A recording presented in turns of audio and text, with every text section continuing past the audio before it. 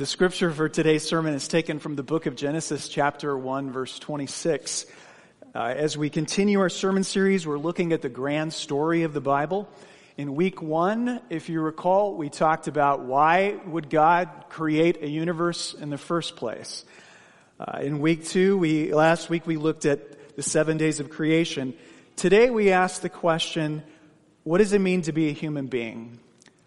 Who am I? What am I?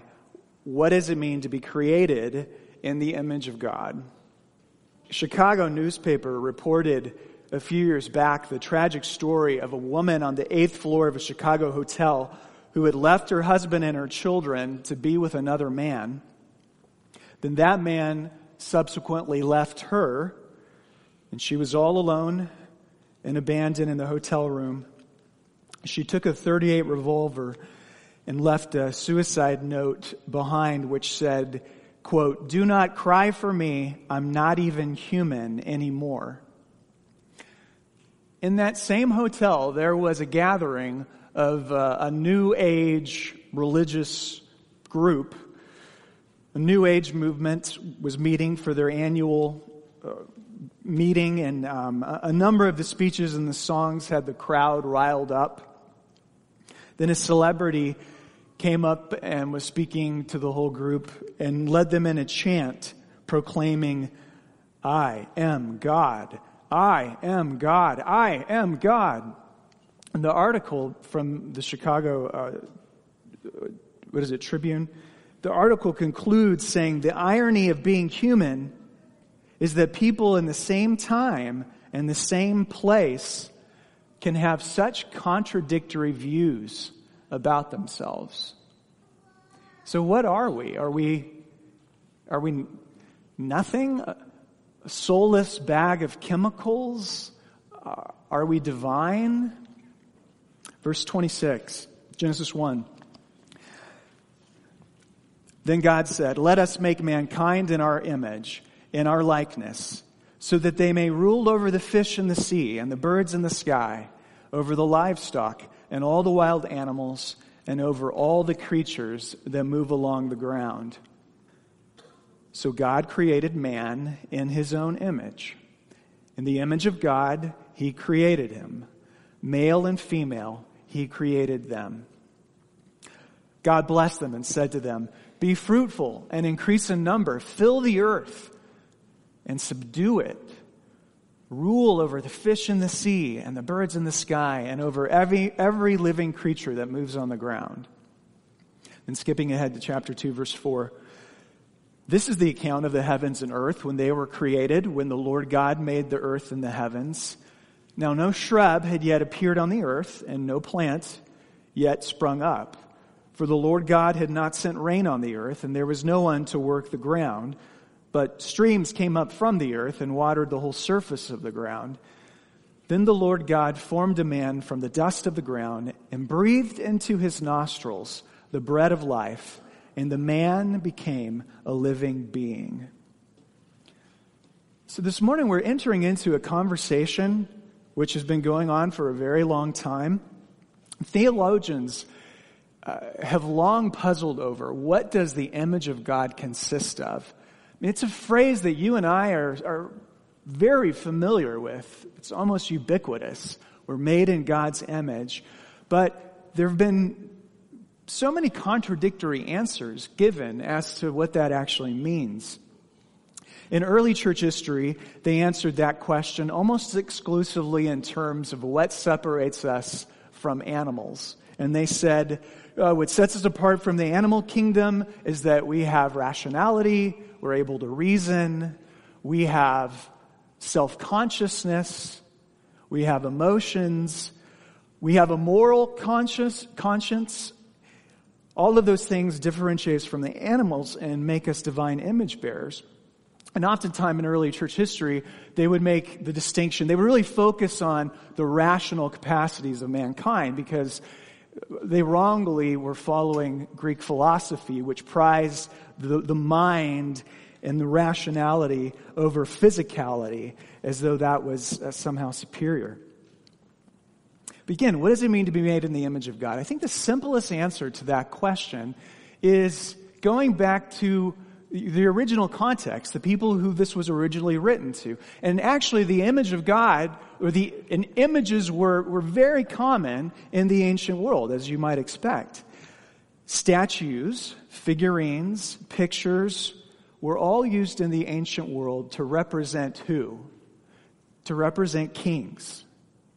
A king would have this capacious territory stretching over a great distance, and the majority of the people who lived in the villages of that kingdom would never have seen the king personally.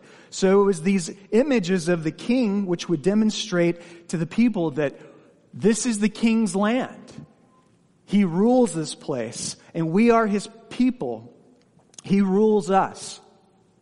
If you look at verse 28 in the passage in front of you, you'll see that of all the creatures God made, we are the only ones that get a job description. And that job description is found in verse 28.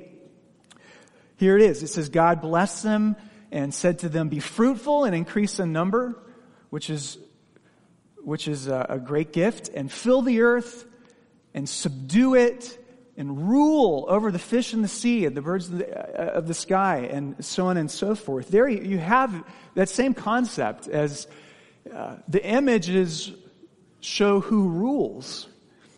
We are, part of this description is we are to rule as God's living icons, representing the Creator to His world. We are to be fruitful and multiply and fill the earth, it says, and then there's that word subdue. When we hear the word subdue the earth, to too many people, that means that we are to exploit the earth by force. It's subdue, muahaha. It sounds like Ming the Merciless from Flash Gordon. What does it mean for us as his image bearers to subdue? Well, you have to go back to the original context again. This is the Garden of Eden.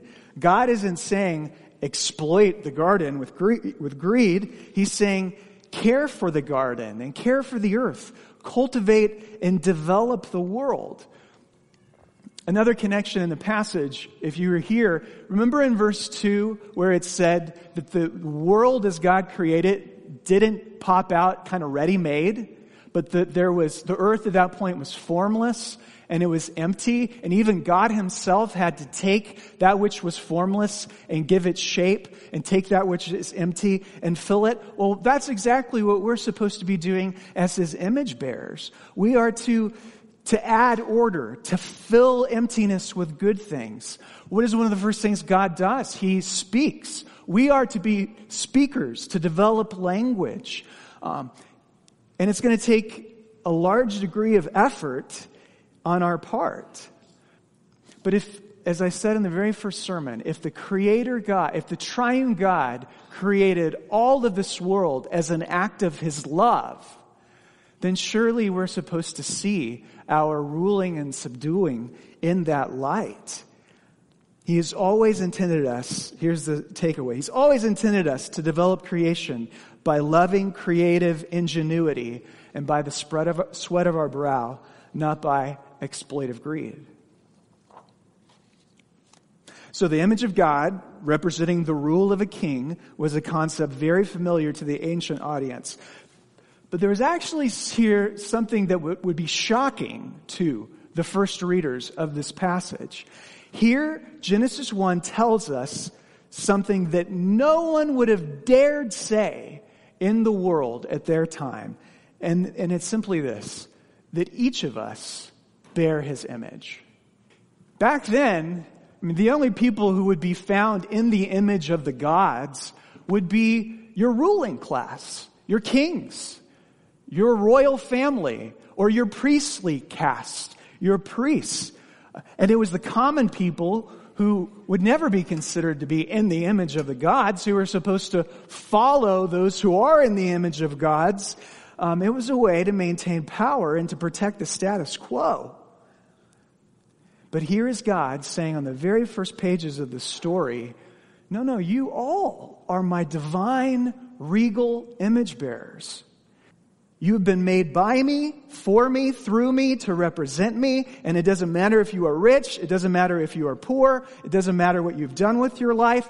There is a rock solid, irrevocable, irreducible significance and value to every single one of you. And that's not just the whole sentimental kindergarten, you're special sticker that goes on your paper. This is objective. This is not subjective. This is true value about you and every human being that's on this planet, men and women equally. I hope you hear in that how a doctrine like that has such tremendous implications for kind of everything in life. Certainly has tremendous implications for civil rights, for instance.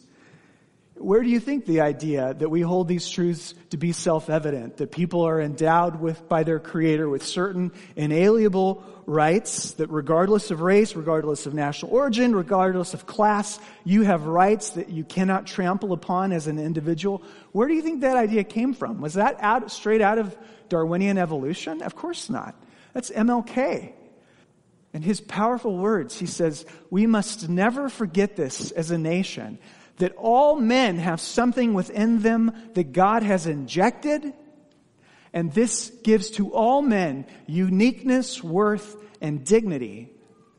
There are no gradations in the image of God. Every man, from a treble white to a bass black, is significant on God's keyboard, precisely because every man is made in the image of God. Amen? Go back to that phrase, there are no gradations in the image of God. You realize, don't you, that over the last 2 centuries, with all of our civil wars, with our 2 world wars, with our worldwide genocides, and with abortion, humans have murdered more humans over the last century than in any other point of recorded history prior. And the common denominator in all of these instances is you always have to minimize the humanity of the group that you want to enslave or kill. They always say that there are gradations on the scale of humanness. Here in America, we justified the slavery of Africans on that basis because they were not fully human. We abducted them and put them in chains, all the while justifying the institution of slavery because they were somewhere on that gradation scale, but less sophisticated, less developed, less human than white people. In the 19th century, Oliver Wendell Holmes Sr. said that our treatment and our extermination of the Native Americans was justified because they aren't fully in the image of God. Nazi Germany, what do you think they thought?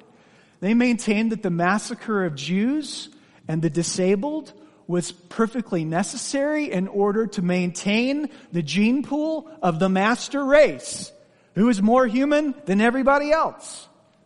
Stalin, Mao, the communists, same thing. Again, the common denominator in all of these atrocities is you target a subgroup and say that they lack capacity, they lack stages of development, they lack age or size, and that's how you end up in the 19th and 20th century, enslaving, imprisoning, and killing so many people. Recently, it was in the news, you may have read it, how Iceland is systematically aborting all the children in the country who have Down syndrome. And if you listen to the defenders of abortion, what we had the Walk for Life this weekend, when you listen to defenders of abortion, they always, in their language, will try and speak in such a way that the human embryo or the human fetus is subhuman. It's not human. It's not a tiny infant human, even though the fact that our word embryo is just the Greek word embryon. Embryon, when you take it into the Latin, is, I'm going to always mess up my Latin pronunciations, is it fetus? And fetus in Latin simply means infant. I know it's trite and cliche, but one of the most important ideas that our society has to hold on to, or at least get back to, is this idea that every human life is precious. I love the quote. I hope you like the quote on the front of the bulletin from Thomas Aiuto. I've climbed Machu Picchu in Peru. I visited the Parthenon in Rome. I've watched it snow in deep woods in rural Michigan. But nothing is as beautiful as a human being. When we look at each other, we don't see that. I mean, truly. When you look at the person sitting next to you, do you say, nothing is as beautiful as you? You are that precious? You got to let it sink in. Unborn life is precious. Children with special needs are precious. Aging parents, even when they don't remember you because they're suffering from dementia, they are precious. People who are nonverbal, people who are in wheelchairs, those who are completely dependent upon you or doctors or others are precious, all because of this rock-solid, objective truth that you are the royal image bearer of the King. Now, I'm going to come back to this idea at the end of the sermon with some application points, some take-homes on what that really means. But I told you for the last 3 weeks I would talk about evolution, and now I'm really kind of wishing I didn't make that promise, but I have to make good on that promise. There's a volatile debate centering on the first chapters of Genesis and its relationship to evolution. From where I sit as a pastor, it seems as though the American church is bleeding. We are bleeding scientifically inclined folk. We regularly lose people to the perceived divide between religion and science. In fact, you probably have somebody in your extended family, an aunt, an uncle, somebody who went off to college, got a biology degree, a chemistry degree in college, and then ended up leaving the church and did so in part because they couldn't reconcile what they were learning scientifically with what they had learned as the traditional reading of Scripture. They couldn't reconcile it with these ideas. That God created all species directly. That God did it, at least in the young earth version, 6,000 years ago. That God made an original man and woman from the dust of the earth, and from that original man and woman descended all of humanity as we know it. Those ideas, that kind of goes against everything you're taught, even in high school biology class, right? So I don't know if it's in response to this. It probably is partially in response to this. An increasing number of Christians today are adopting the position known as theistic evolution. There are a lot of different variants of theistic evolution, but in essence, it maintains that God started the process of evolution and natural selection, which, over a very long period of time, has led to the development of all the biological diversity and complexity that we see on Earth today. As I said, God began the process, and once the process started, there was no need for God to intervene supernaturally.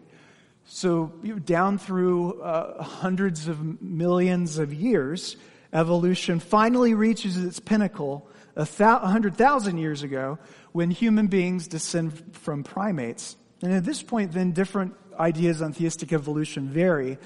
But most who hold to it believe that at that point, God looked out over the primates who were quite sophisticated, and from them he selected an Adam and Eve, a Neolithic farmer pair, with whom he specially reveals himself and breathes a soul into them and bestows upon them his image, and they become the very first humans.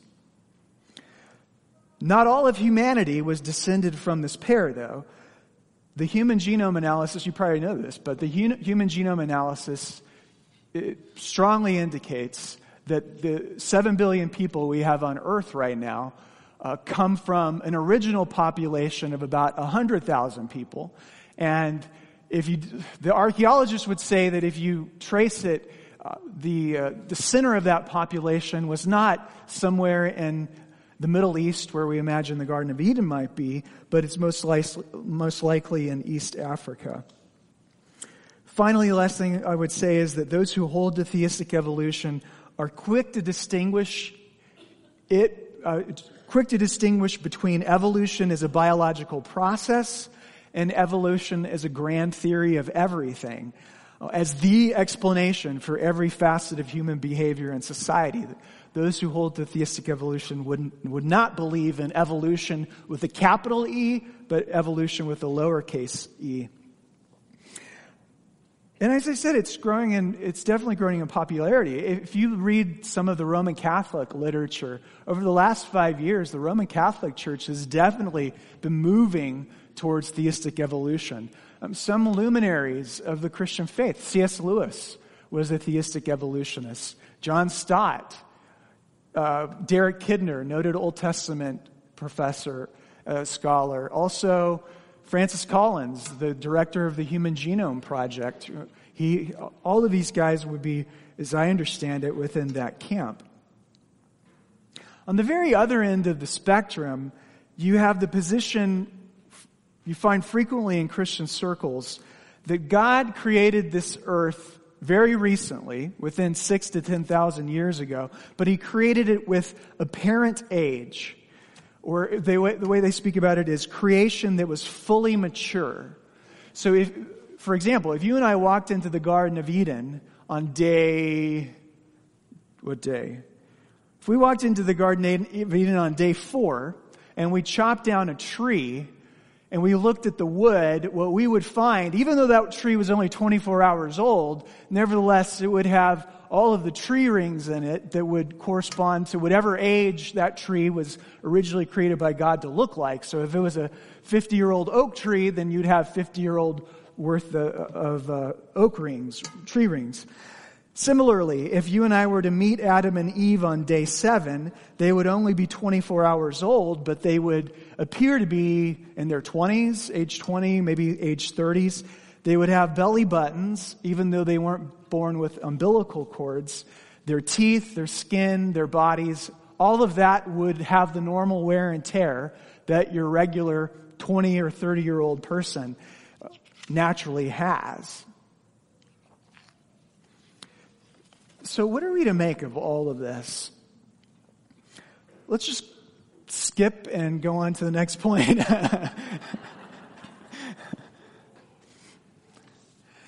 Speaking personally, I'm not satisfied with either solution. I mean, the apparent age, mature creation side, I find it very hard to believe that God would create a universe with so many apparent indices of age. I think it's crazy, the idea that there would be fossils buried deep in rock layers in the fossil record of creatures that actually never walked on the face of the earth and never died, but were nevertheless fossilized there to give the appearance of age.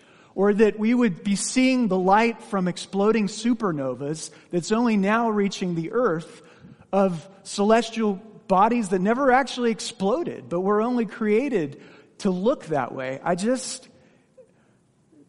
It makes God to me seem like a deceiver.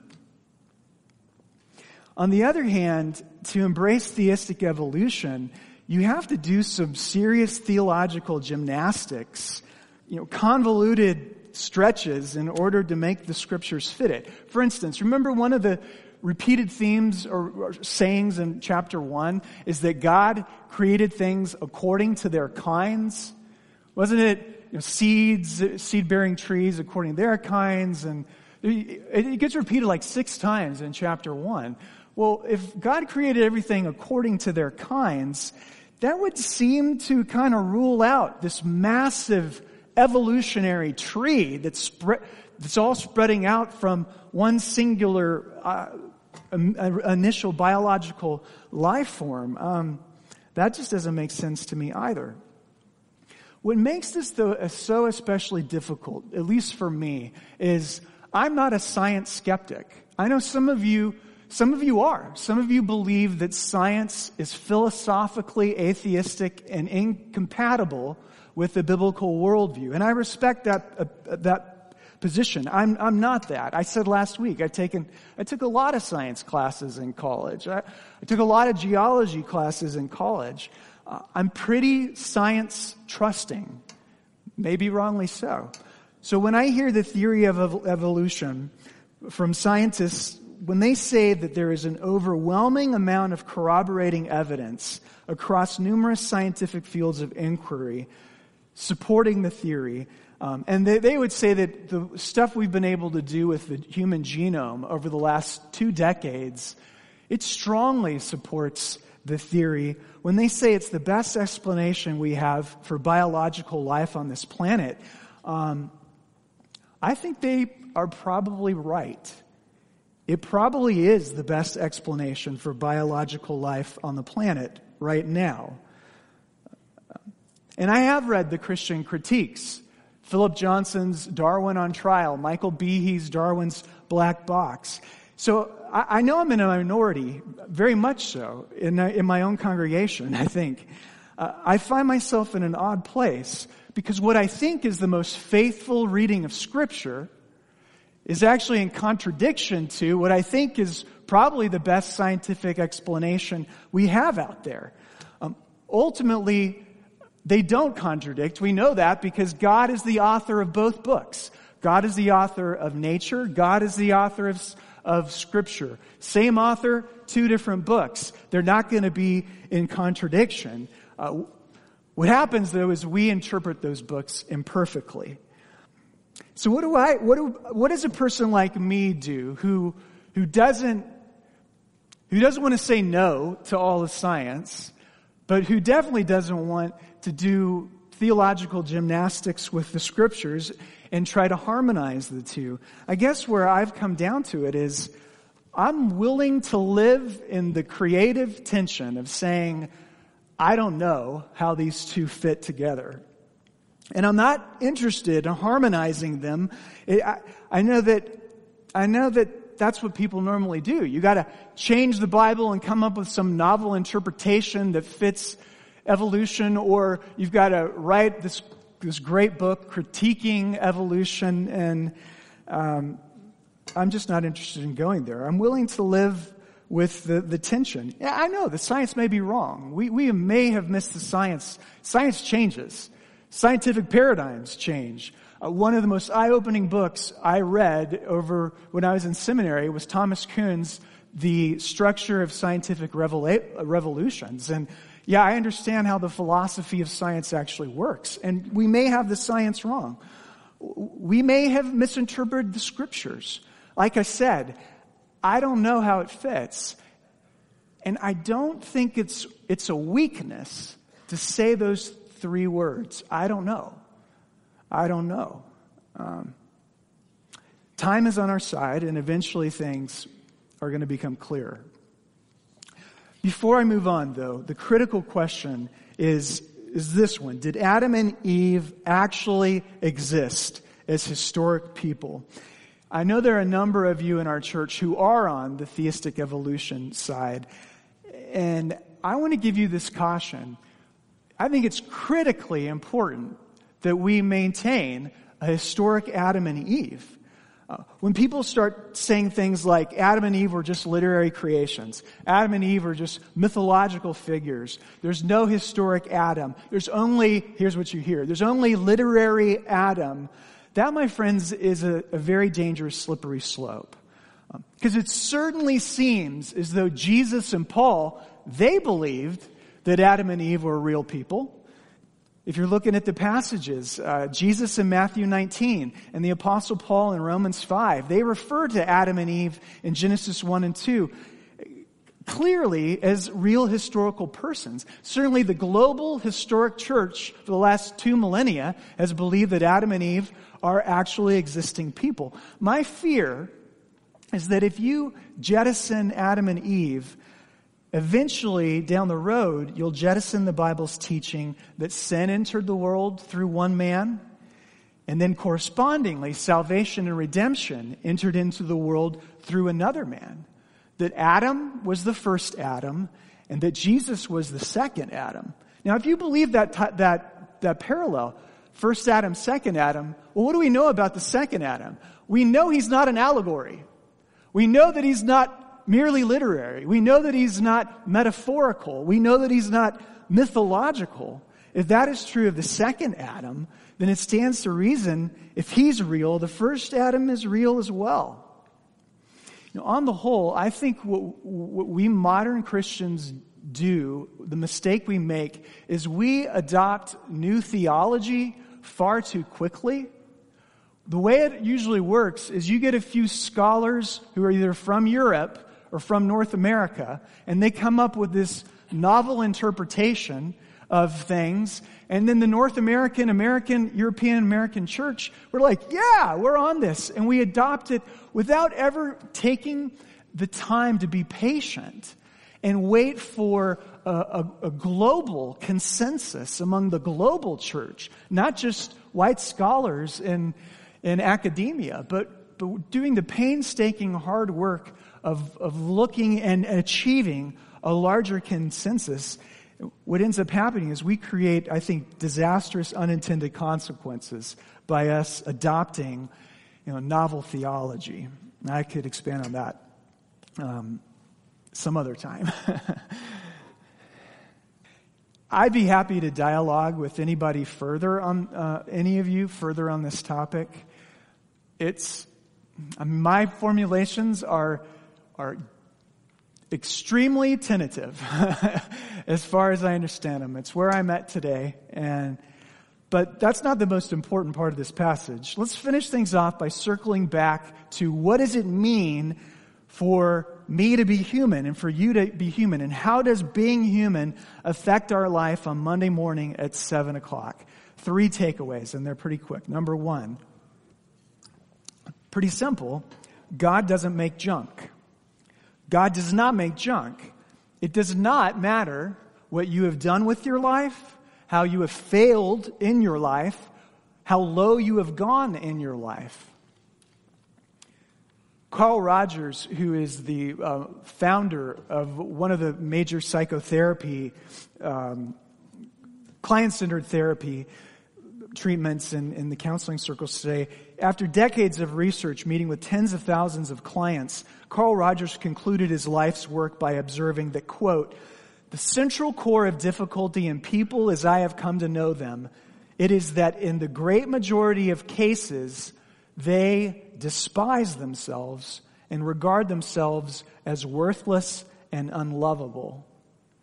In other words, after basically meeting with tons and tons of people in the counseling room, he says, the biggest common problem I find is that people feel and think like they are junk. If our doctrine of the Imago Dei, of the image of God, is correct, then it is so wrong to think that way. And yet it's so natural for us to do. I mean, you would have to answer this question for yourself. How often do you go through periods of just extreme self-loathing and self-hatred? No, every person who comes across your path, you need to treat with a sacredness, a reverence, a respect, and a concern for their individuality. A kindness. You need to treat every person with the kindness, and that includes the person who is looking back at you in the mirror on Monday morning. Why is it that we regard ourselves as junk? I think that's one of the questions maybe your community group would enjoy exploring further this week. But if the Imago Dei is true, then there is a rock-solid, objective, irreducible glory and significance and value and worth about you and every human being there is. And it is our moral duty to acknowledge that and to live by that. Number 2, you have been made to last forever. If you look at verse 7 in chapter 2, it says that God breathed His life into Adam and created mankind with a soul. That word soul is notoriously difficult to define. What is a soul? A soul, we think, is the non-physical, immaterial part of you that is at the center of you. the part of you that ties all of you together, that ties your mind, your will, your emotions. Your soul is who you truly are. It's something that God gave to you that He didn't give to the fish or to animals or to insects. And it's the most important part of you. We don't live that way, do we? That our souls are the most important part of us. That there is a part of us which we have right now that is going to be in existence 1 billion years in the future. And yet, we don't think about our souls. We pay so little attention to it.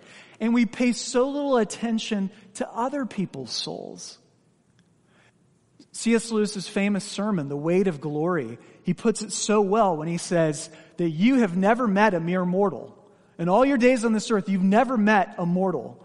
Nations and civilizations, those are mortal, because in the end, the United States and Russia and North Korea, they're going to end.